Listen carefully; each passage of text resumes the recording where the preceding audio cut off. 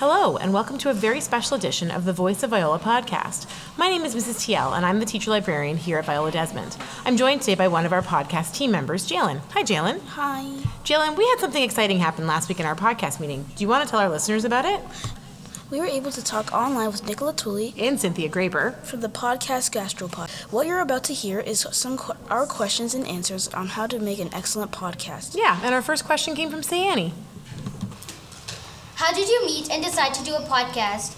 How did you decide on a topic for your podcast? Okay, well, so we tell this story a fair amount, and I started, and then Nikki picks up where she comes in. So I've been working in radio, and at first I worked in radio before podcasting for a really long time, and it got to the point where I thought, hey, I'd really like to do something of my own. And I was really obsessed with food. I love food, but I also really love science. I've been writing about science and doing radio pieces and stories in magazines for a really long time too.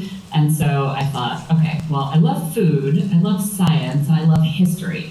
And so I looked around and I did all this research and I said, is there anybody else who's doing a podcast about food science and history? And I couldn't find anything. Now, Nikki and I already knew each other because we had met on a fellowship about food.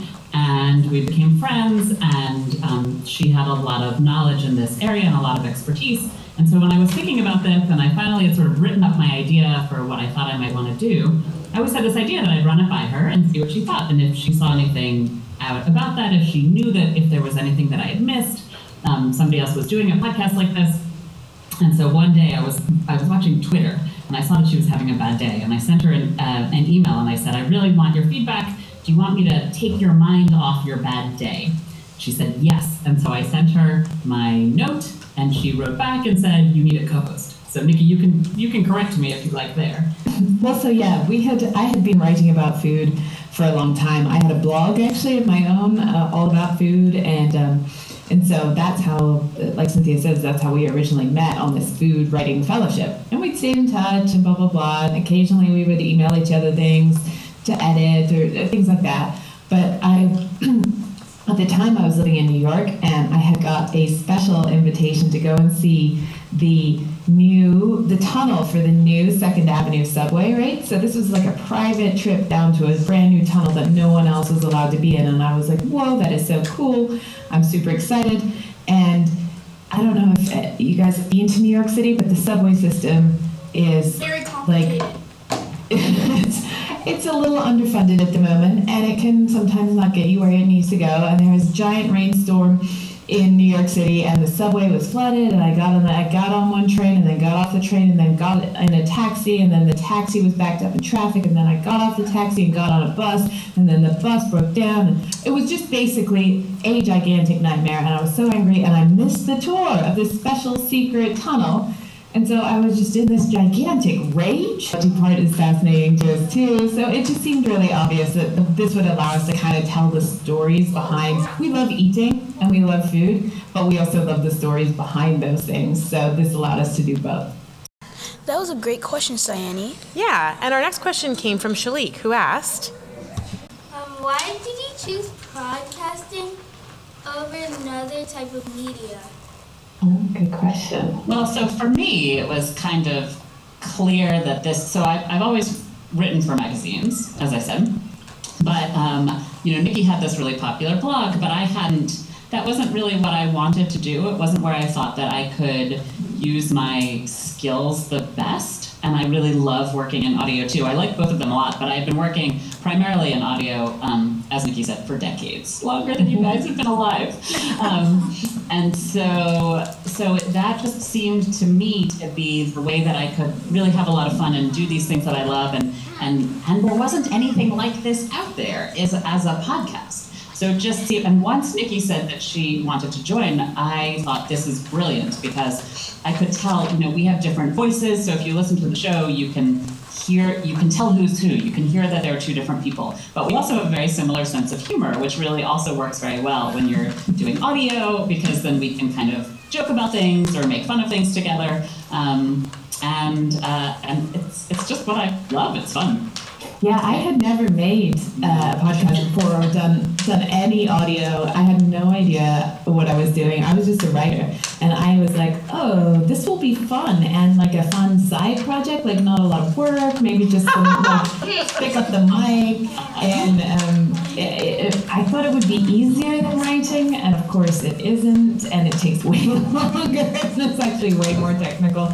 But I found that it's been really interesting to learn how to do it, and also it's made me a better writer, because now when I go, even when I'm doing just a written piece now, when I go there, I listen to how things sound, and I'm paying more attention to how things sound. And that's something you can describe in a written piece too, and help bring a place to life for people. Like I went to the global seed vault where they're storing all the seeds for the future of humankind. And normally I would just write about, and this was a written piece, and normally I would just write about, oh, like it looked like this and it looked like that.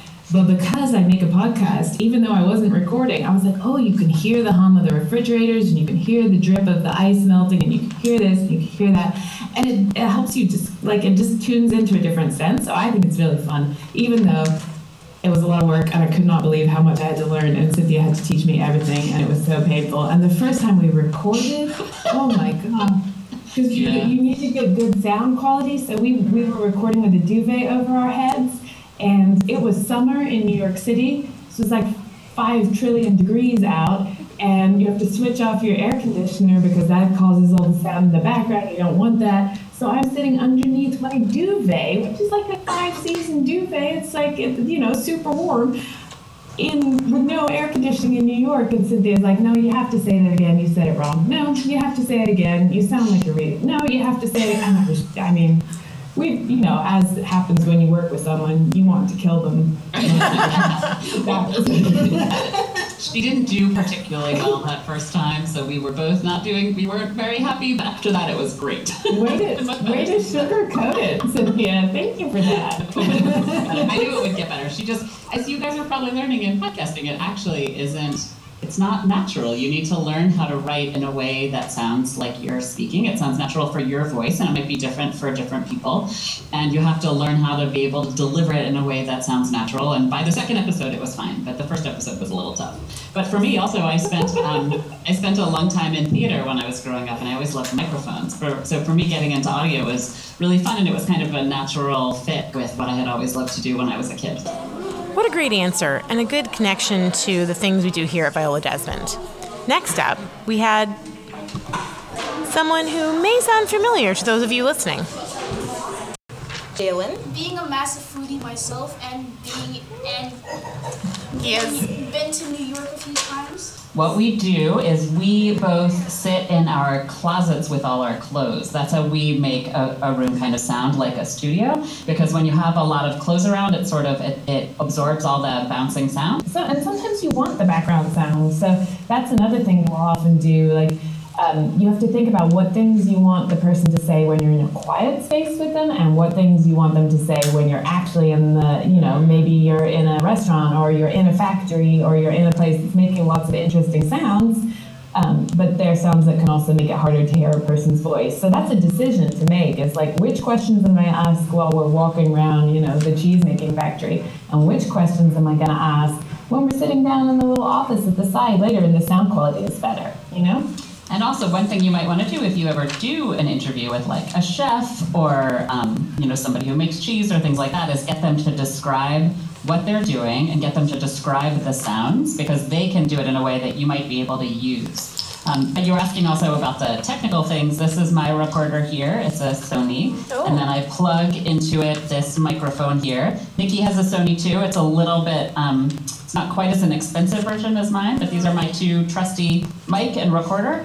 And then the program we use is called Hindenburg, and it was designed for audio reporters, people who make podcasts, people who make radio. And so it's just complicated enough to do the things you need to do for a podcast, but it's actually pretty easy to learn, so it's my favorite program. Thanks for the answer. That really got me thinking. Next up, we had Jasvini ask one of her questions. So Jasvini's next. How much time does it take you to record, edit, and release one episode?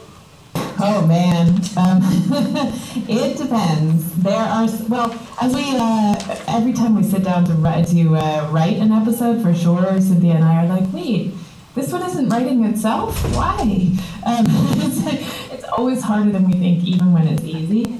But, some episodes where we interview a lot of people and we travel and stuff, we could be working on them on and off over the course of months. But then when we actually get down to it and we're just structuring the episode, figuring out which cuts we're going to use, how writing our script around it, recording it, and mixing it, we usually do that in 4 or 5 days, something like that. Then you have to edit it, you have to listen, you have to, re-record the bits that you don't like, you have to cut all the bits that you thought were really interesting but turn out to be totally boring when you listen to them, and then listen again and make sure you haven't messed it up and stuff. So I'd say it's a push when we do it in less than a week. We have, when we're scrambling, you kind of try to, sometimes you're under the gun and one of us is traveling and we have to squeeze in the time, but we like to have a week to spend on an episode. Is that right, Cynthia? Yeah, well, and also just remember, when Nikki says a week, it's 2 people doing nothing else for that. Like, this is the job, right? So It's 2 people who are spending all their time that week just on that episode, and that's only once we start writing it. So before that, we had to do all the research on the topic, we had to choose the people we were going to interview, we had to write questions, we did the interviews, we had to transcribe the interviews afterwards, we use a software that helps us with that stage. But so these take a really long time to do. Good to know that our podcast club is just like the professionals. Our podcasts take a long time to produce, edit, record, and get up on the iTunes as well. Our next question is from Sayani, and she asked, How did you generate listeners? How did you decide on a branding image, and did you do that yourself? Even just coming up with a name for our podcast was a nightmare. We spent ages coming up with terrible names, and then I went for a hike with a friend of mine, actually, and he came up with it, which was amazing, and we found that it had been, the URL had been bought by someone already, the web address, but we managed to persuade that person to give it to us, and then we had a name, and then a friend of yours, Cynthia, did our branding. You want to pick that piece up? Yeah, so we did pay people even when they were friends of ours, because if they're going to do that work for us, we wanted, to honor how that it's their professional time too. But she did cut us a deal, and she's an absolutely amazing graphic designer and photographer. She took some of our professional photographs that we use of the 2 of us together, and she designed our logo for us, and she designed kind of the image that we use on Facebook and our avatar on Twitter, and so we just told her what our name was and what we were going for, and she kind of came up with this. It looks sort of like a fork with the sound waves coming out of it, and so we found people who were good at those things and used their skills, because we weren't good at coming up with a name, and neither of us certainly were going to be able to do the branding for the show. What do we say, guys? Thank you! Those are great questions. They've been composing for a while. We really appreciate your time, and we really enjoyed the podcast, and thank you very much. Thank you. Giving us a lot to think about. Thank you. Take care.